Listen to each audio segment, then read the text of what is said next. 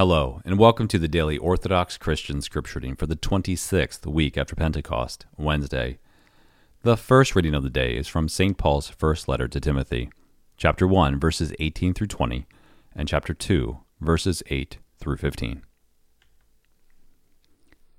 Timothy, my son, charge this I commit to you in accordance with the prophetic utterances which pointed to you, that, inspired by them, you may wage the good warfare, holding faith and a good conscience. By rejecting conscience, certain persons have made shipwreck of their faith, among them Hymenaeus and Alexander, whom I have delivered to Satan, that they may learn not to blaspheme. I desire then that in every place the men should pray, lifting holy hands without anger or quarreling. Also that women should adorn themselves modestly and sensibly in seemly apparel, not with braided hair, or gold, or pearls, or costly attire, but by good deeds, as befits women who profess religion. Let a woman learn in silence with all submissiveness. I permit no woman to teach or to have authority over men. She is to keep silent. For Adam was formed first, then Eve, and Adam was not deceived, but the woman was deceived and became a transgressor.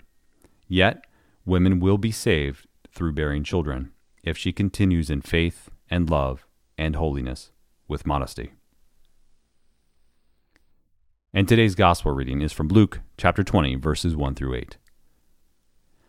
At that time, as Jesus was teaching the people in the temple and preaching the gospel, the chief priests and the scribes with the elders came up and said to him, "Tell us by what authority you do these things, or who it is that gave you this authority." He answered them, "I also will ask you a question. Now tell me, was the baptism of John from heaven or from men?" And they discussed it with one another, saying, "If we say from heaven, he will say, 'Why did you not believe him?'